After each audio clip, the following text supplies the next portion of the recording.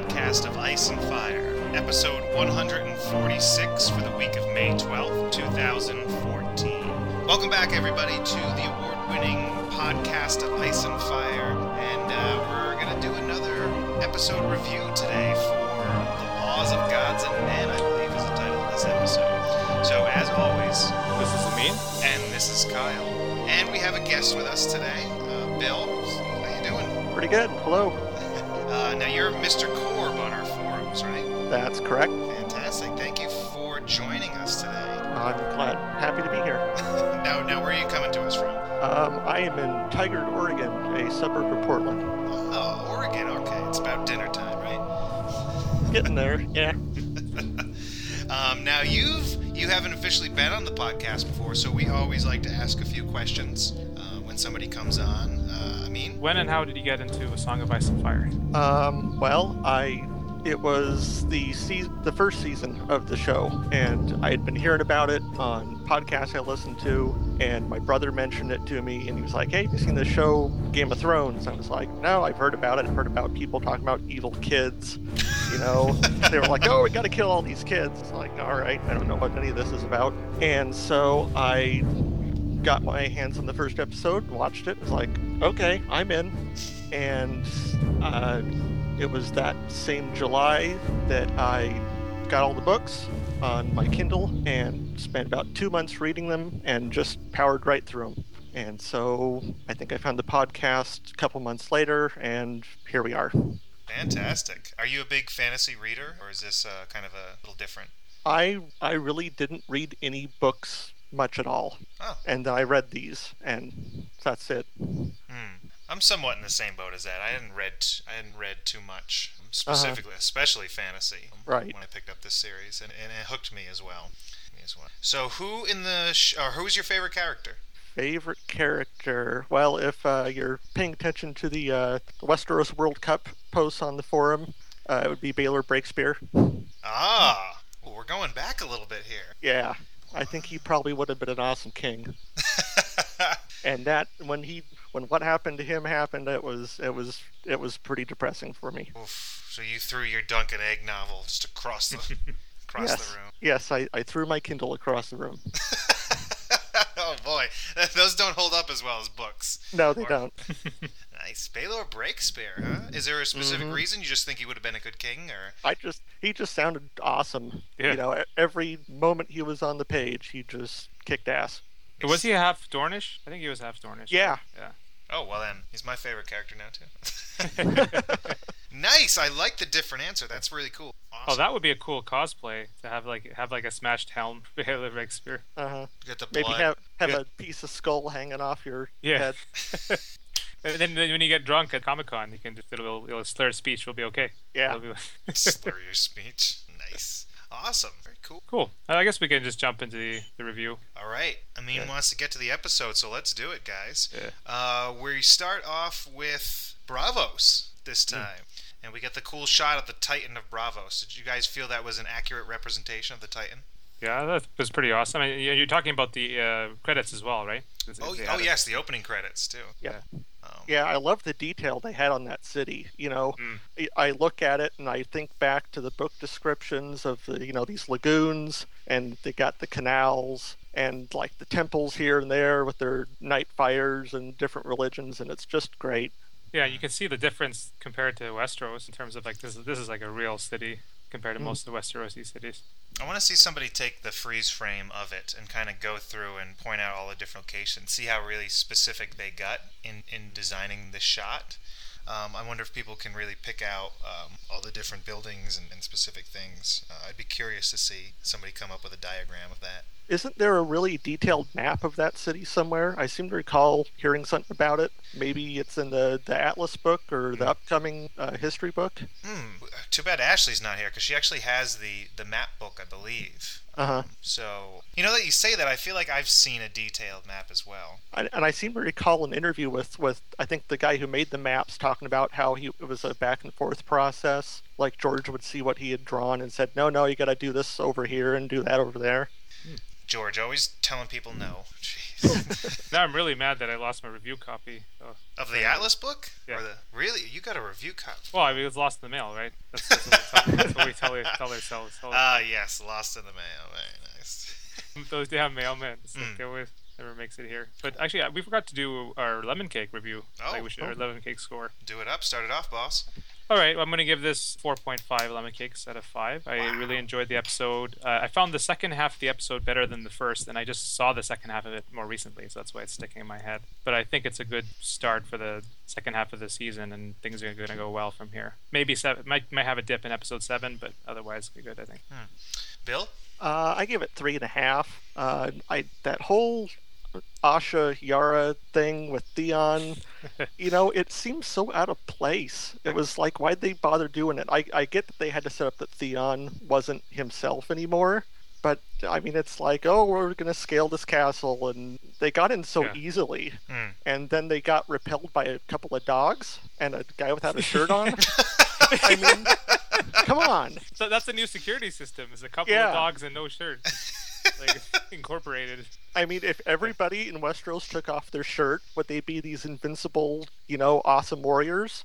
So it's mind over matter type of situation. Yeah. No, that was the last bit. I felt like that was the last bit of filler of the season. Like the second half of the season is kicking forward, and that was and it was you're right. It kind of felt what it is. I was like, first of all, when I saw that scene, like, we'll go in more depth. But I thought, are they gonna like have somebody of importance die here? Are we gonna get a big spoiler? Oh no, they're stuck by the limits of canon. It's like doing something that's already been established, like a prequel. Right. You can't do anything, so they had to like get something done without anything really happening. Yeah, so. The only armor Ramsay was wearing is plot armor. Yes, that's why he doesn't need real armor. He's got plot armor. Yeah, especially because I was thinking, like, this is Asha Greyjoy. She could just throw like an axe at him. I know, and she did throw an axe at somebody. Yeah, I like that detail. I'm glad they kept her with an axe as the weapon. It was a nice little touch.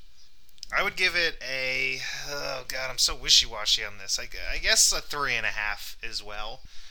I thought it was a solid episode. I enjoyed it mostly, even the weird things like the whole Dreadfort attack. Like, I can see that there was a reason they did it. And even though I felt it wasn't very tightly written. So yeah, I guess I'll go with 3.5 on this one. Good things, bad things. About on par with the rest of the season for me. Good. All right, I guess we'll jump back into the review here. So we head to the Iron Bank of Braavos, and we get our glimpse of that's Tycho, right? Yes. Yeah. Oh, it's confirmed to be him, eh? That's yes, I believe casting said it was him. Yeah, that's what I heard too. Where's his hat? That is the question. People are wondering where his hat is. He only wears it when he goes traveling. It's his traveling hat. It's his flying nun hat. So we have Stannis not really putting up much of a fight here. Yeah. He's kind of letting Davos do all the work. And it's a good example of how Stannis' way of thinking, that he doesn't have to... He should just be able to say, well, I'm the rightful king, and things just happen for him. I think he looked a little embarrassed to be there, like he's come begging for money. It's like a cancellation line in theater that's sold out. He's like waiting for his tickets. Yeah. Yeah, he does look a little embarrassed, doesn't he? Yeah. And he sort of gives Davos this look after they reject him, like, we came all the way for this. You wanted to be here, But Davos doesn't give up the fight. He keeps on pushing, and eventually... This was kind of weird to me. They show up and the Iron Bank is like, no, we're not going to do it. And then Davos gives kind of this. I didn't think it was a very convincing argument for why they should flop or why they should flip sides. Did you guys think he put up a good enough argument? No, I think his argument was good enough that if things changed later, they would come back and talk to Stannis, but not, as they said, right now. Like, it seems it would have been better set up for later. It's because still they don't have anything of worth on Dragonstone. Yeah. And all Davos promised them was something in the future. That's not good enough to throw money at. Yeah. Yeah, I think it was weak writing. I feel I didn't feel the argument was good enough, and I'm a bit confused. Okay, so the Iron Bank, when you don't pay back your debt, they don't come after you or anything. They just back someone else, your opponent or your enemy, right? And so Stannis is So Stannis is now going to be backed by the Iron Bank, but Stannis has to pay the Lannisters' debt as well as the money they just gave him, right? Yeah. Sounds like it. Why would you ever make that deal? Like, I feel like it just keeps going on. And then if Stannis can't pay it, Joe Schmo's going to come in, and then he's going to have to pay the Lannister debt and Stannis' debt, and then the money they give him. It sounds... If Westeros didn't have the wealth at all to pay it, then it wouldn't make any sense. Like it does. I mean, we have this whole thing about the Lannisters not having gold, but there's enough wealth in the continent that if the king was committed to paying it back, he could. But it's just like it's a little early, and as the guy said himself, they haven't even like Tywin's still around. They still technically pay the debt with some Tyrell money. Like it's just too early for this problem. So I don't know why they suddenly switched horses here. But we find out they did when Davos goes to talk to Salladhor Saan. We finally get him back on the show. Yay! He's a cool character. I like him a lot. Maybe just the actor I like. Yeah, the actor is good. He's got some charisma. He's got some style. He's always telling the jokes, and he's always happy. Although he's kind of always happy. He's not very happy at the end of this scene, I feel. Now, was he was at the Battle of Blackwater in the show version as well, right? Or was he not? I remember he rescues Davos and then lets him go on. I don't know if he was there in the show. I remember him being in the books. Yeah, he's there in the books. He has the rear guard in the books. He's at the bay. Yeah, but I can't remember. I can't recall Salladhor Saan ever being involved in that at all. Well, don't they hire him during his whole "I want to fuck the queen" speech on the beach? Yeah, like he's involved in that. I don't remember what he does in the battle. Yeah. I can't remember. I don't think he's on camera. Yeah. But then after the Battle of Blackwater went south, he apparently headed off to Braavos to get a bath, and Davos hires him back on. And I feel like there's no conversation. Davos just goes, "Hey, we're leaving in the morning." Salladhor Saan could be like, I'm not working for you guys anymore. It's been a year or two. Oh, it's gold. Or whatever that is. Yes. It is gold. That is true. That's true. Do you think he's bringing a pair of brown pants with him? I like that joke. Although I think I'm not alone when I didn't hear the punchline the first time I watched it. Yeah, I didn't hear it either. It wasn't until I watched it with subtitles later that I was like, oh, that's what they said. Okay. And did he give the gold some of the other gold to Salladhor's wife or something? Is that what he said there? I'm trying to remember. Gave her a chest of the good stuff, whatever that is. Maybe wine or food. I don't know. I got the impression it was more gold or more valuable gold. That doesn't make sense. More stuff, more good stuff. Mm-hmm. The bulk of what Salladhor is going to be paid is with his wife. I do feel like back in the Stannis scene, Brian Cogman wrote this episode, and I think this is his stronger episode of the two that he's written this season, and is one of his better ones. But like in regards to Stannis, I think when he has Davos make that speech, I almost feel like he's actually making that speech not just for the bank's benefit, but just for Stannis' character benefit in general, to be like, why are we still interested in this guy, and trying to like sell him to the audience. So I like that he did that. Like, so set his like, his advantages. Yeah. All right, so we're doing the bath scene. Is that right after that it goes to the north? Do you have anything else for the bath scene here? I think that's it for the bath scene. Cool. All right, so we have Asha reading a letter while they're on a boat. Asha's on a boat reading a letter. Well, that's the letter from Ramsay, and we get... And I didn't notice it, actually, when they read it at the end of last season, but the fact that Ramsay signs it as Ramsay Snow, natural-born son of Roose Bolton. I feel like he wouldn't put Snow directly before the natural-born son. It's just, right. But, he wouldn't put either one of them. That's just like, that's what I pointed out last time. But at least it's the same thing. They kept it the same, right? Makes sense. So yeah, we get this scene, guys. Here we go. I know Bill's got a lot to say on this. Well, before we get to that, while she's reading the letter to us for the second time, we get a sex scene. We get more sex position. Yeah. And this is coming from the bath where we just had a couple naked girls. Right. True, there was no sex happening, but... Yeah, so, and that's Miranda, I believe, which is the same girl that he was hunting with a few episodes ago. Yes. So there's a river that goes up to the Dreadfort. Yeah, I had to pull up my map to make sure this was actually there. Is it true? Yeah, it's there. Okay. It's the Weeping Water, I think it was. Gotcha. And now she's going up this river with the best killers on the Iron Islands, right? I guess so. If we're to believe what she said, her big speech. And the best runners, apparently, too. So I was really looking forward to this. I know this is Yeah. obviously not in the books, but we have that huge build-up in the season finale last year with Asha giving this voiceover of her collecting the best fighters on the Iron Islands, the fastest ships. She's gonna go. She's gonna take the rowboats and go up the river, and she's gonna get the prince back. And then we get this awkward scene where they somehow get into the Dreadfort really easily, and Yeah, this is the Dreadfort we're talking about here. But Yeah. I mean, then again, the Dreadfort it's correct. They don't have a lot of men there. They're at the weakest they've ever been in recent time because most of the army is still in the south. There, it's just the garrison. But anyways, they make it into the Dreadfort. Wait, is Bolton's army still in the south? Yeah, I mean Bolton himself north. Yes, that's Like, true. Okay, So Where's Roose himself then? getting leeched. yeah, he's in the leech room. He's like, what's all this noise here? I'm trying to relax here. I'm getting a man like take his leech sauna without being. Him and Fat Walder are trying to have Yeah. a natural born son. Yeah.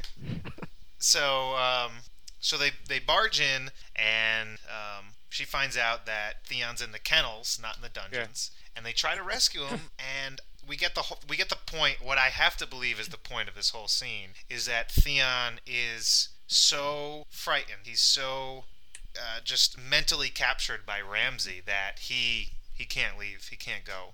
And Yeah. which to me is the whole point of this scene. He thinks it's another trick. Exactly. And I And have it to was believe actually that's seemed it. like it was a trick. I mean, what's the odds of her coming all the way around there and rescuing him, even if he wasn't broken?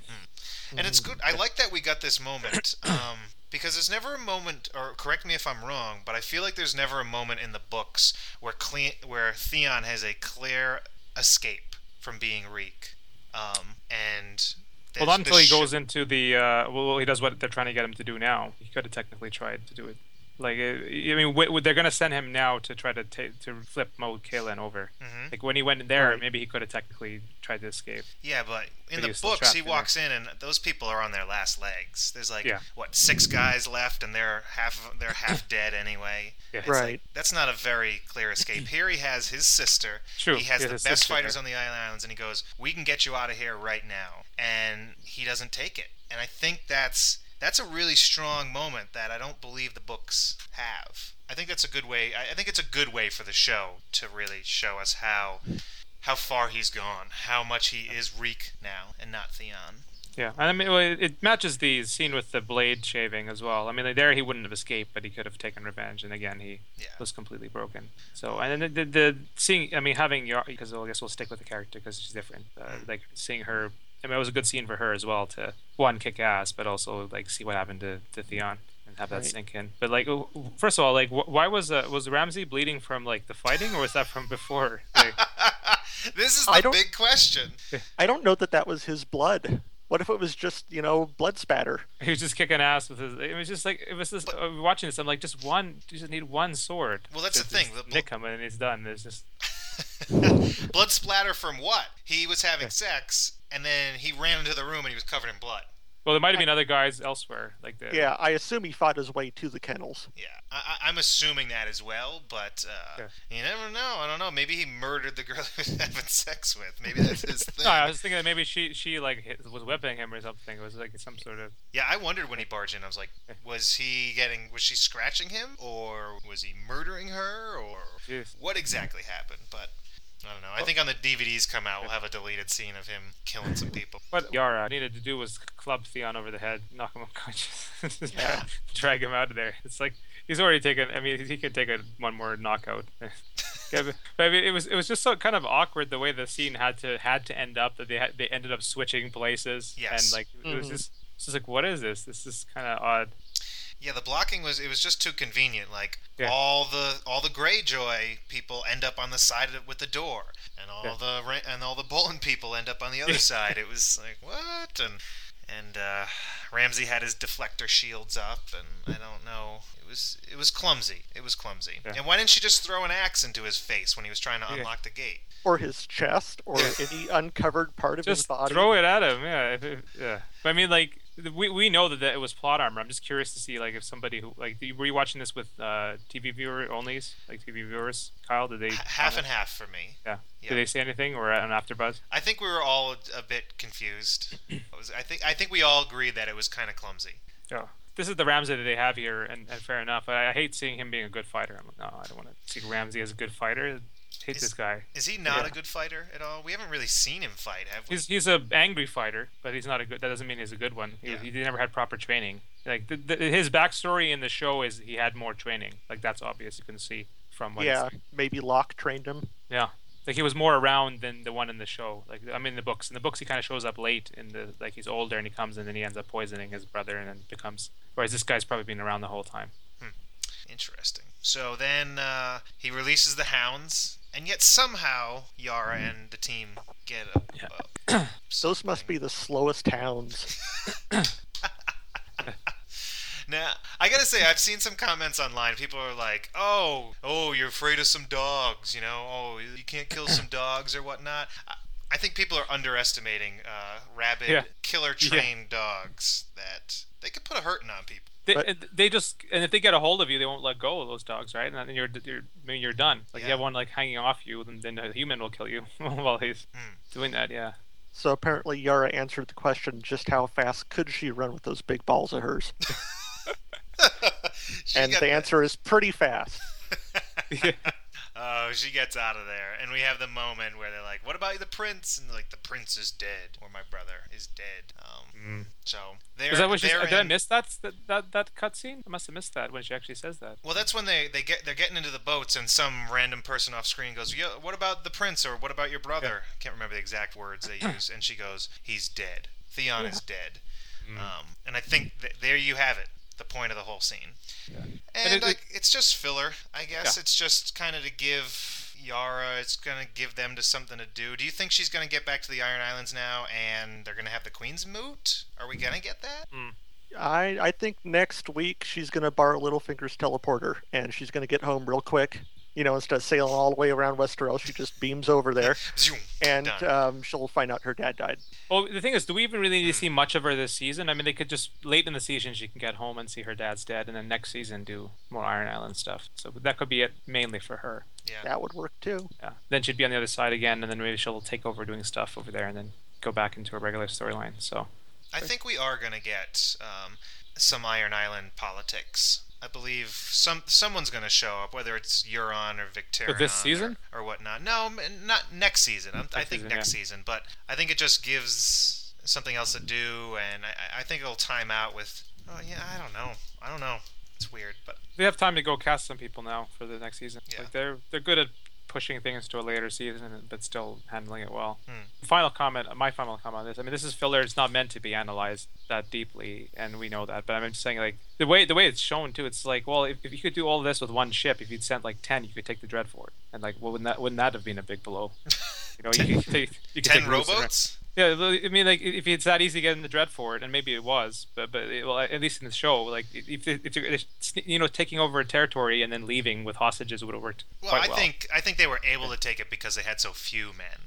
They were able to sneak under the radar. They were able to sneak there, but I mean, like they're able to sneak there, get to the kennels, they can sneak in and open the gate, and then run in with like a bunch of people. So yeah, if they maybe the gate is better guarded. But I'm just saying this is not meant to be analyzed or looked at that deeply. So.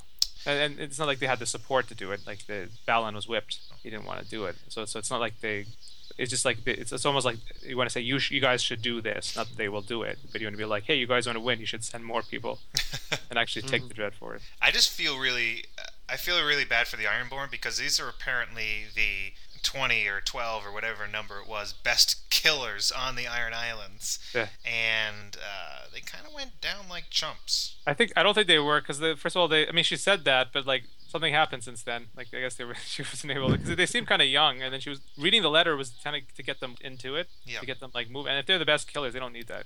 Like they don't need to be like have a motivational speech. It seemed like they were a bunch of green boys. Yeah. Where's Cleftjaw, by the way? Did he die in an earlier season? He didn't die, did he? No, he sold out Theon, but maybe he just got killed anyways. Yeah, that's what I think. He sold out Theon, and then you think he got killed. Okay, gotcha. So what's the next scene we got? On my list, it's Ramsay giving him the reward. Oh, the bath. Yes. Yeah, what did you guys think of this one? It wasn't bad. It just did what needed to be done and then move on. Like I didn't. The only moment that stood out for me was Ramsey's look at Theon when he was taking his pants off. Yeah. He just sort of glanced down and grinned. Yeah. It was like, ooh, he was so happy. look what I did to you. Yeah, I guess this is just setting up him going in and demote Kaelin assault. Yeah. Yeah, I was a little on edge this scene. I didn't know what he was going to do. I felt that on any moment something really bad was going to happen to Theon, but not really. So, what's the next one? Well, this is the kind of turning point of the episode where it starts to get really good. Is the stuff with Daenerys in the east? We have the dragon coming over in it, and it well shot because I was like, well, are they going to have the kid be killed right away? No, they're going to do the sheep first, or the goats first, and then do that later. He's looking big, that dragon. Yeah. Where did he come from in that scene? Was the kid sitting on a big cliff and it was like way down below him, or was he looked like there was like a lake down below him? Yeah, you could see the kid was sitting on some sort of edge. There was a waterfall near him, so there was a body of water where there was a river. There's a waterfall there. He's throwing stuff down, but So, dragon was down there doing something. Was the dragon hiding? Because the kid sure looked surprised. He was down there. He was hiding. Yeah, he was taking a bath. He's camoed. But he flies up, he kills the sheep, flies off, looks awesome, and then that farmer arrives at the Pyramid of Meereen in front of Daenerys. And can I say that the set builders do a fantastic job? This is a brand new set. I don't think we've seen this before, and it looks awesome and so different than everything else. Yeah, I love it. Just how I pictured it. Yeah, it's really cool, really neat. And so he comes in and he shows them the. Did anybody think he was going to open it up and his kids' bones were going to be in there? Yeah, that was my first thought. Yeah. Oh, it's perfect setup because when they do that later, it'll be even more of a shock. And so Daenerys gives him 3 times what his flock was worth, and we get this little sideways look from Barristan in the background. Yeah. And I was thinking the same thing. I was like, whoa, 3 times. You could have just gave him double. You would have been all right. Yeah. I think Barristan's really starting to see that she's got some flaws that need to be worked out with her rulership here. Well, if you're gonna triple the value of something, make it goats. Like they're not a lot. 3 times something cheap isn't that much. And then Hizdahr comes in. Dun dun dun. I wasn't expecting to see him this early. I know we saw him on the wall, but I wasn't expecting to get introduced to his character this quickly. Well, from what we've seen already of Hizdahr, Hizdahr was never that bad in the books. Like he was just a guy that was there and he was interesting, but maybe a bit of a fop. But like right now, like this Hizdahr is interesting. Like he's able to challenge Dany and be honest, and he has a lot of potential, I think. Interesting. She received him that she sounded really familiar with him, the way she sighed and was like, he can talk to me himself, like he'd been there before. I got this weird... Sorry, and yet this was like a first time they met from the way their conversation went. Yeah. No, I think she just doesn't like people like putting on airs. She can do that kind of thing, like because it's like, why are you even bothering? You were there, talk to me. Type situation. Yeah, I didn't know exactly. There was some sort of power exchange because if you noticed, she only spoke English up until the point where she talked directly to Hizdahr's manservant, and then she spoke Valyrian. So there was some weird, there was some sort of power exchange, something in it, something there. No, so when he was speaking, he spoke like a language not everyone would understand. Like, what was he speaking to her? Well, he was speaking.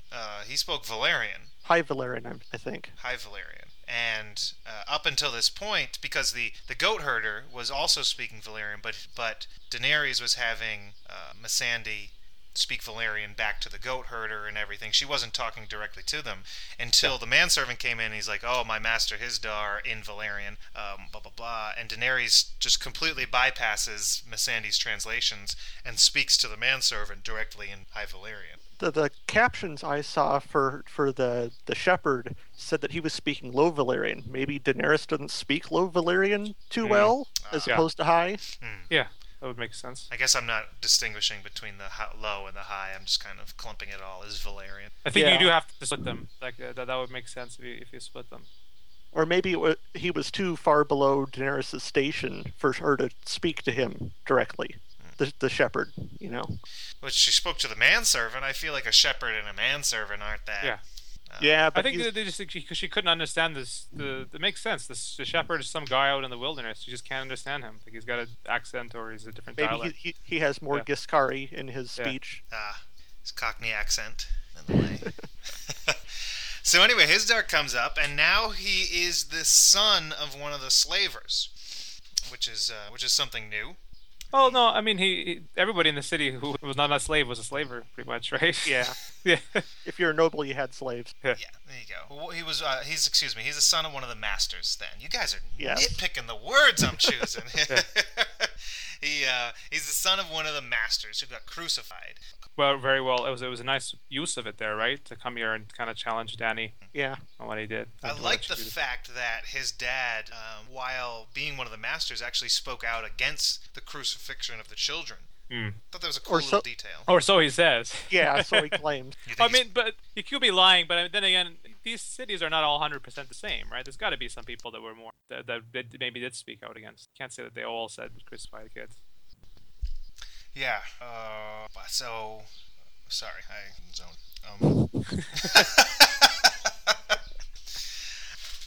No, they had a really good conversation. That was good. Like he was able to challenge her, and also Danny was able to like not. I mean, it was a different Targaryen. Probably just be like chop his head off for speaking to me like this. So to show her difference. But we really get Daenerys realizing that ruling is not black and white. There's gonna be all these problems that arise. She's got a lot to learn. It's not gonna be this clear, easy path just because she is a Targaryen, the last dragon, and everything's rightfully hers. Like there are problems that are gonna come up that she's going to have a hard time dealing with. And this is a slap in the face to her. You can see it on her face. She's just like, what? Like, what is going on? And she doesn't know what to do. And it's the first time you kind of see her really at a loss for words. Maybe not the first time, but she doesn't know what to say. She doesn't know how to answer the question right away.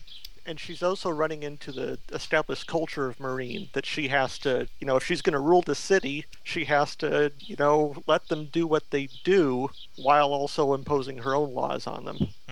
Or else she's going to have revolt on her hands, which she'll have on her hands anyways. And how much does she want to completely take over the city? Like, does she want to change its ways and everything? It doesn't seem like she does. And when he brings up the fact that there are burial rites... She's like, she doesn't just go, well, I'm ruling now, so whatever you used to do is different. You can see that she doesn't want to destroy the history of Meereen. She doesn't want to change its customs and everything, minus slavery. Of course, she wants to change that. But she's trying to find this balance. Like, I'm the new ruler, but I don't want to destroy what these people have done and the good ways of their living, what she determines is a good way. It's just, it's a really unique and interesting and sort of this. She's got to grow up really fast. Yeah, I mean the burial rites. There's no reason not to. Like, there's no reason to prevent that from happening, other than if it's part of her extending punishment that they don't even get buried. But she realizes that enough's enough. Like they can stop here and let them be buried at least and try to move forward. Well, there's plenty of harm in doing it. I mean, you could easily see all of a sudden all the sons of all the masters go, oh well, my dad too, and my dad too, and my dad too, and here are all these.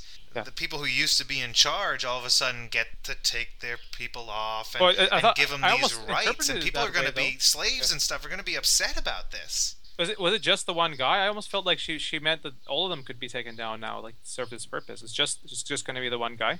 Well, she set a precedent here. Yeah, exactly. So if it's one guy, it's going to be all of them. It's going to be all of them. Yeah. Plus, they're starting to smell. Yeah. I'm sure it also really hurts tourism. Yeah. They're trying to get the economy going here with the Yunkai is like having this blockade here. So they got to get the tourism. Yeah. Jesus. Yeah, and then we find out that it's not all puppy dogs and rainbows when there's 212 more problems that she has to deal with that day. And this is something we've seen a few times. We've seen Joffrey do it once, where he's had to deal with stuff, and Joffrey's just like, "Oh, well, kill him, take his hand off, do this and do that." Uh-huh. And we had another scene where I can't remember if it was Ned or Tywin, or I feel like this has happened a few times. Yeah. In the show. Yeah, we saw Ned receiving people. Yeah. And we get that look from Jorah. He's like, "Oh, your problem, Queenie." Yeah, you wanted to rule these guys. I love that look. That cracked me up. So.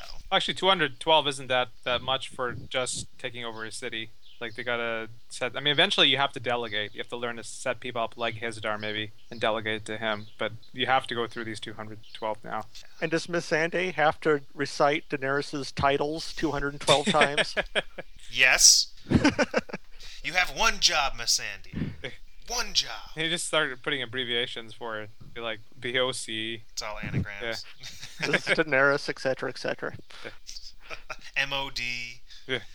So after we leave Marine, where do we head? We head over to King's Landing, right? Small council meeting. Small council, and Oberyn is on the small council now. On it like a boss. Yeah.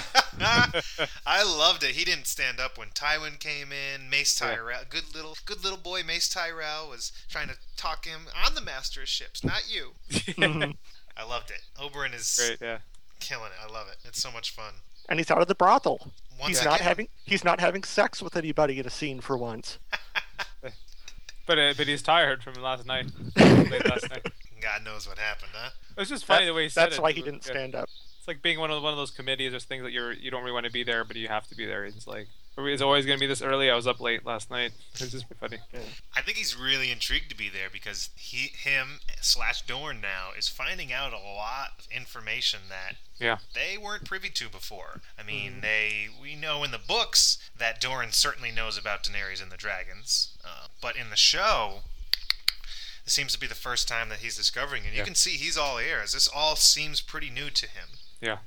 And even the Sandor Clegane mention was interesting. Like, you saw his ears perked up when they heard Clegane. And we have a bounty on Clegane, which is going to lead to this giant fight that the actor's been talking to leave. 100 silver. But a bunch of, like, manhunters and headhunters will show up and try to take him out. Why do they want to kill the Hound so bad? Why do they care? Because he's a traitor, a turncoat, abandoned him. Yeah. I don't know. That's true. He's just a bad example. He's just out there doing whatever he wants, and it was hilarious when he's like, Pycelle is just the perfect toady this episode. Oh, with Mace a close second. Yeah. Yep. They like tag team with toadies. Tag team. That's what Tywin wants anyway. It's so crazy. I mean, Varys is certainly not a toady, but you've got Tywin and it's just an interesting small council, and Oberyn's just like, whatever. It's like, I love the dynamic. And Cersei doesn't. Oh, can we talk about Cersei and them knowing about Daenerys? Cersei doesn't give a shit. Oh, she's got dragons and soldiers, whatever. I don't. Well, she's kind of trying to, because she's feeling defensive about Barristan. That's kind of why she's choosing to ignore it. Which, I mean, is still a mistake if she's actually choosing to ignore it. So what do we learn? We learn the Hound. We learn they know about Daenerys and the dragons. And Tywin's taking a much more active role in all this. Yeah. Something. And they point out that Jorah Mormont is still spying, or he was spying. Just to remind the viewers. Which will probably be of some import in the coming episodes. Yeah. Interesting. So at the very end of this scene, Tywin sends Mace, good boy Mace, to get some parchment, a pen. What's Tywin's plan? I think he's going to write an offer to Jorah. Going to say, hey, if you backstab her, or do something we want you to do, come back. Come on home. And suddenly the male going to give it to Daenerys instead. Yeah, I could see that. I could see Tywin writing a note to Jorah about, here's the next thing you need to do, blah, blah, blah, and then it, quote-unquote, accidentally falling into Daenerys' hands.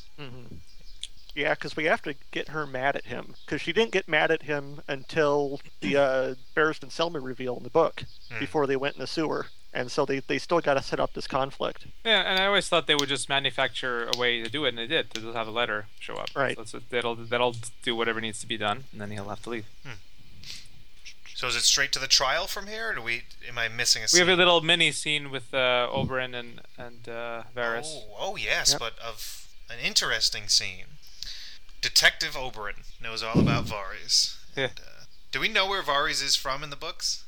I don't think so. I don't remember which city he grew up in. I know he earned his fortune later, but yeah. So, but he's from Lys in the show, and he didn't like boys or girls.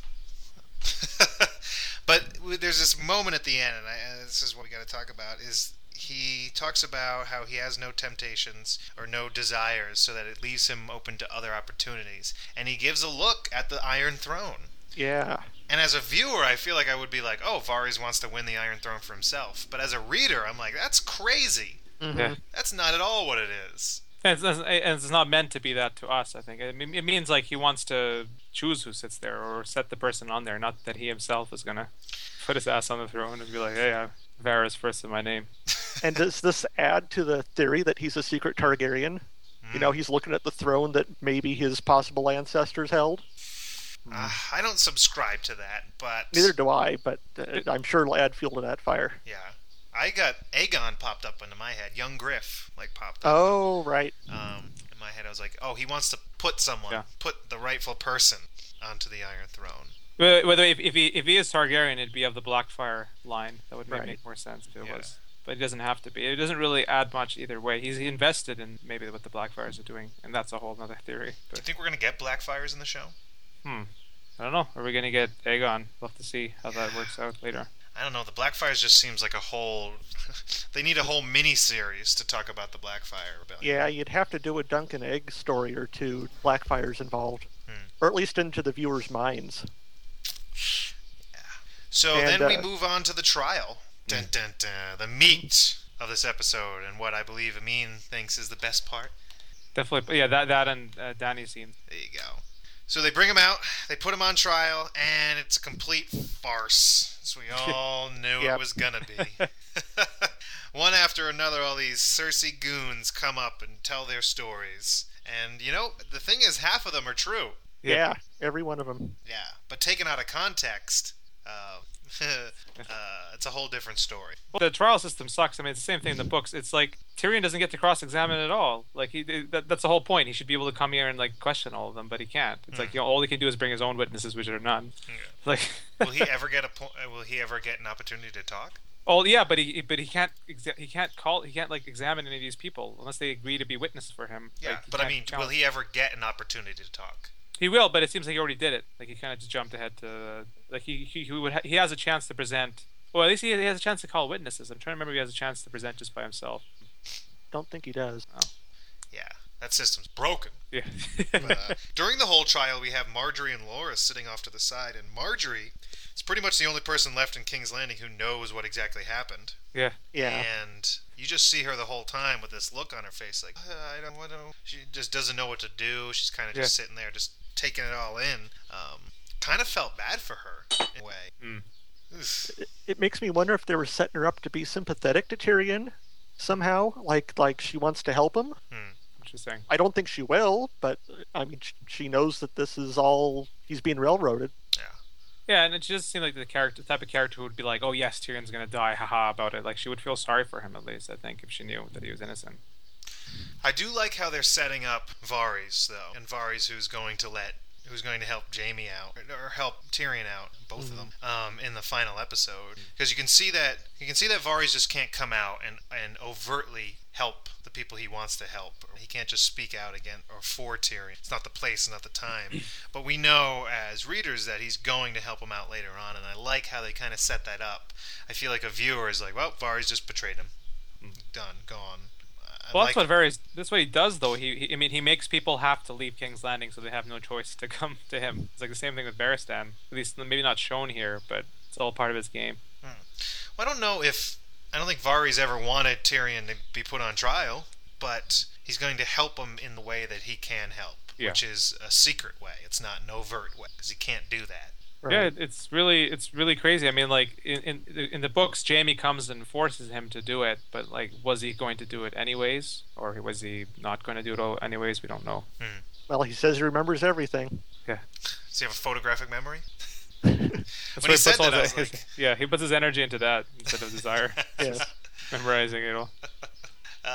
So we have Meryn Trant. He gives kind of his story, and then the next up is Pycelle, right? Mm-hmm.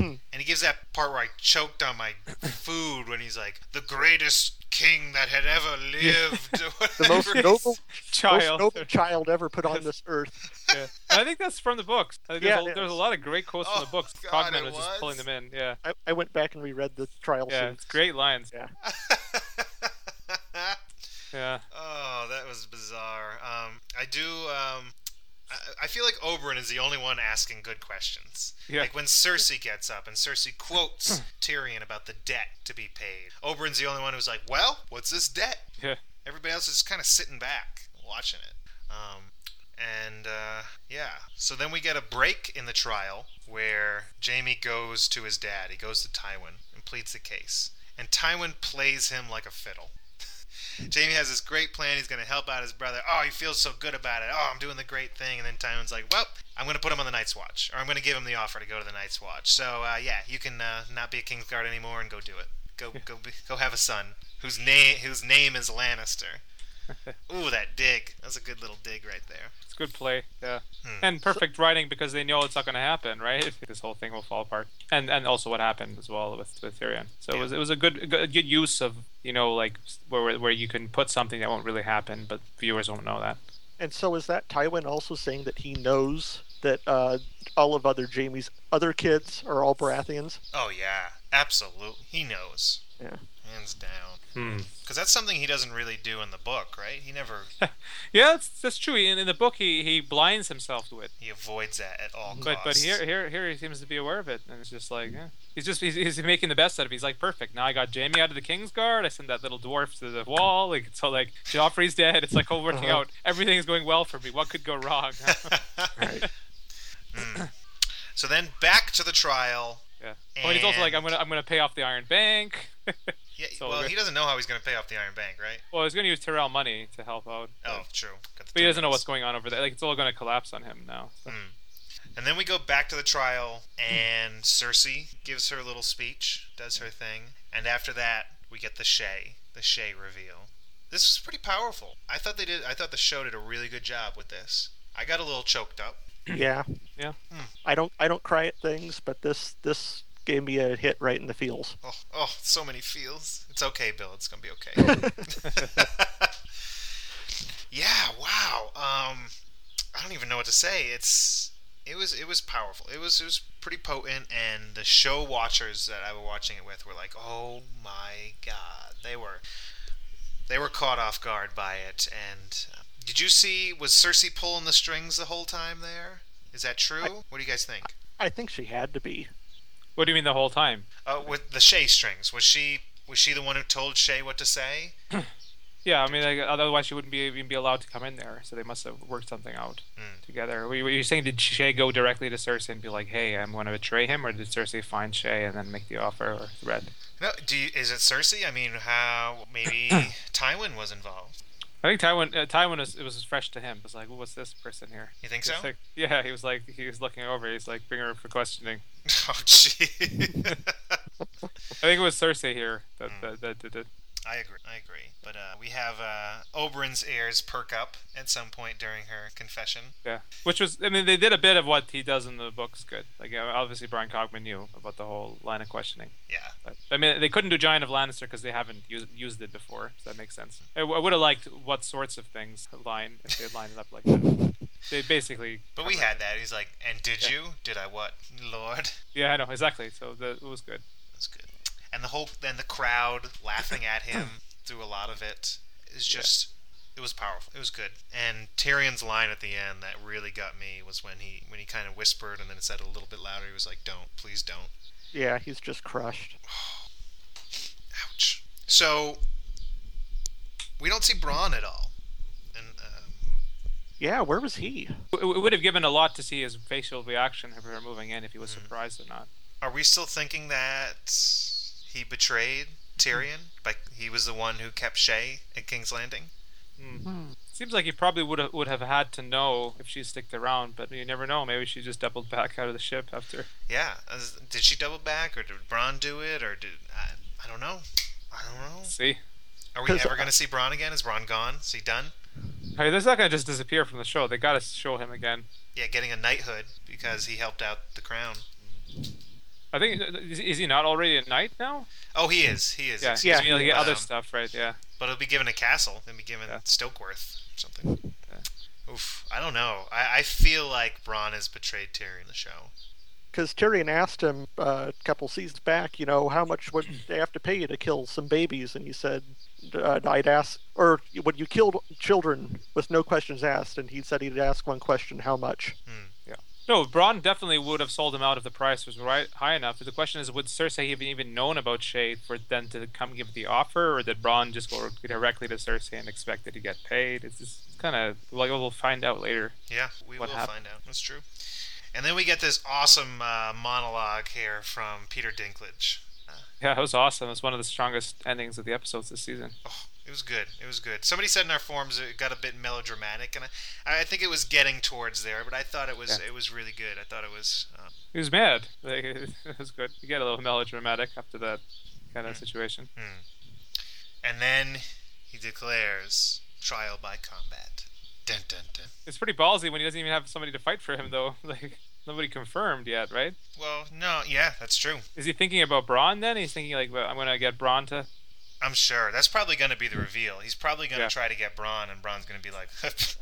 but then again, like, remember, like, he just saw Shay, so maybe he hasn't put. I mean, at least Braun is under suspicion here, so it's kind of like Tyrion would be smart enough to be like, Shay's here, maybe Braun betrayed me, maybe not. Yeah, it's kind of crazy. But I mean, at that point, what do you have to lose? It's like you've already lost this trial. You know it's a farce anyway, so it's like you might as well just say trial by combat, and then maybe somebody will step forward. Yeah, but he did that gamble before too. So yeah. Well, what if he gets Jaime to do it? Because, well, I mean, first of all, Jaime is missing his sword hand, yes, but the Crown, Tywin, and Cersei aren't going to want to send someone out there to kill Jaime because Jaime is the future of the Lannisters. Yeah. So that presents them with a problem. True. Yeah, because Jaime's actually there too. Right. Yeah, but I think order of operations is the prosecutors declare their champion first. And if they say Jaime first. Yeah, no, but the person has to agree to it, right? He can't just be like, "You're gonna fight for me." Yes, I believe the champion has to agree. Yes. So I don't know, but I think they really set up Jaime because they kept having a lot of cutaways to him in this episode, and I think for people just watching, I think they're really setting him up to be one of the chosen champions. Obviously, they're not going to, but I think they were kind of trying to, do a little fake out. Dun, dun, dun. I'm looking forward to the battle. It's going to be good. Yeah. Although I gotta say, I don't feel like I know we've got quite a bit of Oberyn, but I don't know. I'm a little disappointed. I thought he was going to run away with this season, and he's just been a really cool character to follow. But I don't feel like he's kind of taken over as I thought he was going to.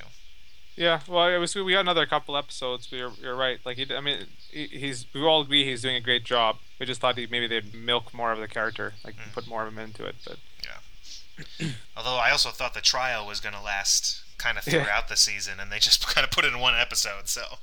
Right. Well, episode 8 is going to be the fight. So episode 7 is going to be kind of downtime, and then I guess they'll get a chance to chat with a few people and figure it out. But I want to see how are they going to reveal that Oberyn's going to be the champion, because that's different now. It's going to be a different reveal. Oh well, they have him go talk to Tyrion and tell him. I think it'll just be like I think it'll be just like the book. I know there's that, but I mean, then he'll like how will everyone else show? They'll just know, and then we'll see the battle. Like we won't have that shock moment of. The shock was more just calling the trial by battle here. That's what they put the shock on, rather than the challenger being the defender being Oberyn, which was another shock in itself. Yeah. To the other people. So we'll see how that works out, but hopefully we will. It's all gonna be last 4 episodes of the season. Yeah, it'll be solid. We still got a lot of stuff to do. We still got the battle up at the wall, and we've got the Red Viper in the mountain. We've got Tywin. We've got Shay. We've got the Tyrion's escape. We got a lot of good stuff still left. We got Lysa. Yeah. Oh, make him fly. Yes, that's right.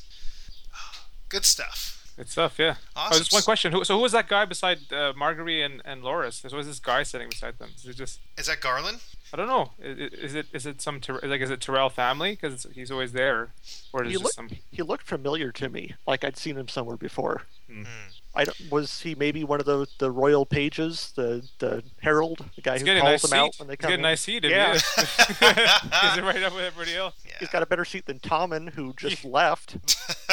I'm the king, but I'm leaving. See you guys. Well, I think that was a smart move on his part. What's he gonna do? He's not old enough to. He can at least stay and watch. To be He's the king. Jury. Try to learn what a false trial is. Yes. Be a better king. Yeah. I know. I just said it was Zach Garland, but I obviously know it's not Garland because they've established in the show that Well, there's no brothers, but he There could are- still be a cousin or something like Yeah. that, right? They could be the cousin Garland. Could be. I had heard this, and I have no idea if it's true. Somebody can verify. I heard that they were thinking about adding Garland, or even George had said to put a character like Garland, but I don't know. It'd have to be somebody like him, because haven't they already established the Yeah, line they of- established there's no other brothers, Yes.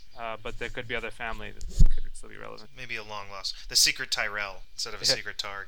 Oh, the final shot of the scene, the episode was great when it had the two Lannisters looking at each other, like Tywin and Tyrion glaring at each other. That was great. Dun, dun, dun. And then we get another version of Reigns of Castamere. I feel like it's playing so much in the show. We'll see. Cool. Awesome. All right, I have a couple of announcements to say. Should we do them now? Yeah, go right ahead. Okay, I wanted to first of all just announce that we have a sub forum in our forums called the Podcast Meetups sub forum, and what that is for meetups that we organize or meetups that even our listeners organize into places, and that's relevant because I'll be going to the Ice and Fire convention later this week, and I'll be recording an episode with Ashley and some people there, and then I'm going to Toronto and I'm going to Anime North, and we're going to try to do a meetup in Toronto. We may try to do a meetup later this summer in San Diego when Kyle and Mimi and I are there for San Diego Comic-Con. So we're trying to do a few listener meetups. So if you check out our podcast forums, the podcast sub forum podcast meetups, you can take a part in that. You can meet the podcast hosts. So I have to spend time with you guys in San Diego? Well, maybe they'll buy you a drink or something. Yeah, you better. No. Cool. Yeah. Any other so announcements? No, that's it. So we just Toronto meetup coming up if there's interest, and then San Diego, and then after San Diego, I'm coming up to LA. Like you give me a ride back, right, Carl? Maybe. Yeah. And so I'll be in LA for a few days, so we could even do an LA meetup. If people Oh, wanted to. shit.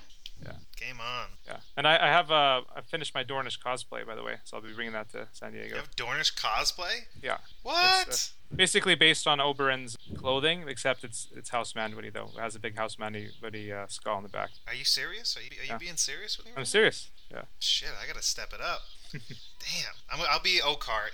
And Yeah. Mimi can be Arian, and Yeah. we'll be good. We'll be good to go. That'd be awesome. Yeah.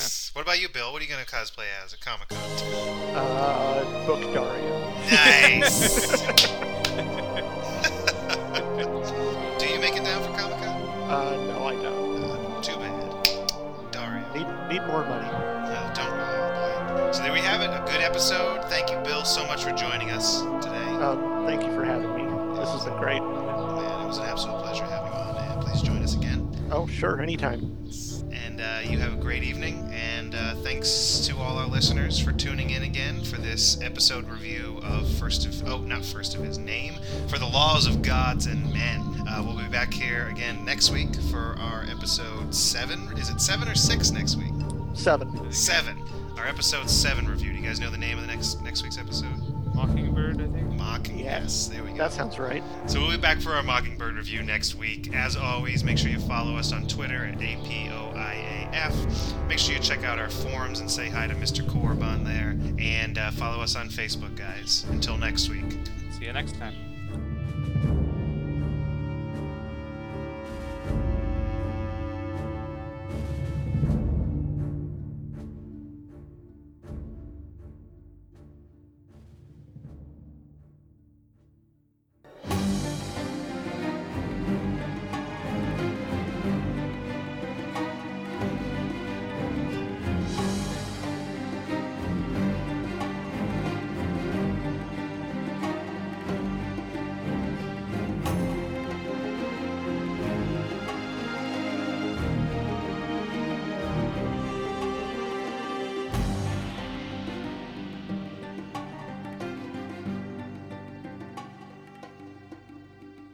I think Mr. Corb's got heavy breathing. Here.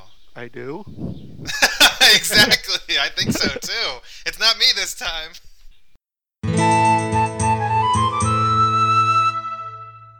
No worry, I'm just kind of fooling around, seeing what. It's a pretty awesome game. It's a lot of fun. Yeah. It's a lot of fun. I'm gonna play I'll play my healer deck. Is a little slower, to be fair, because my mage is pretty fast-paced deck. Okay. So let's see. Well, so you're gonna murder me. Like I just figured out how to make cards. I don't have very many things yet, so.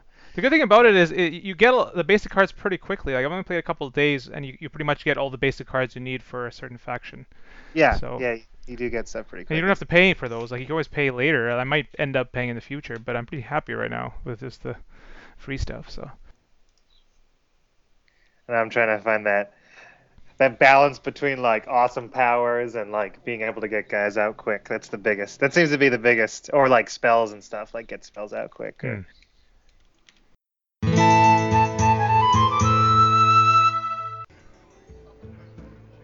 I want to get more cards? Oh man, I played this match last night against this this guy. Yeah. Right And he away. got me down to 5 life, and he was going like 30 or whatever. Yeah. And I pulled this amazing comeback. You can, right? Yeah. If you can get, especially if you get a taunt guy just in front of stop the guy and then do stuff. Oh, I have an interesting combo next turn. Oh shit. That's good for now. Oh, finally got rid of her. she's been loading up my hand. Like, look at my hand right now. Yeah, it's true. I should have All went right. after her earlier. This I might be able to win this turn. Let's see. I forget that part. You might be able to win this turn. All right, here we go. Shit. So first, I'm gonna heal my guy back up to normal health. Then I'm gonna double his health. Then I'm gonna double his health. Oh, then you're gonna flip it around. Then I'm gonna make him 20/20. Oh shit. Jesus Christ. Well, I mean, the whole deck, that's like the biggest thing I can do in the deck. But the thing is, if you have a polymorph, then you can get rid of him. That's why mages can deal with that. That's- you pull a polymorph. That's ridiculous. And he stays like that? Oh yeah, permanently. Oh Jesus Christ. And he's a taunt. Well, He's a taunt. Because the thing is, like, the good thing about, even if I don't get the flipper, like, even if you double the health, a good taunt guy can hold out Yeah, for a long yeah. time, right? Oh. And I can keep healing. That's the thing. Other guys don't heal as easily, but the priest can keep healing. So he's good for the long game. I think I got a really bad draw, I think. I've got a huge card. Oh, just attack. Alright, just say that too. I hate when people sit there and they're like, what am I gonna do? And I'm like, you Yeah. don't have to do anything. You don't have to do anything, yeah. It's like, They play like 50 cards, they like put all their army out, and then they just attack with the one guy they already had, and I'm like, you should... What? You could have ended Why it, don't you yeah. just Especially this game everybody's is about life? speed, right? You want to get to the next game and get more gold. Let me try that. Right, I can play one of my low decks. I have a level 1 deck. No, come on, don't do that. Alright, let me switch to my mage deck then, or should I do priest again? Yeah, do your mage deck. I mean, Mage deck, okay, let's do that. It'll be more interesting because it'll be mage against mage.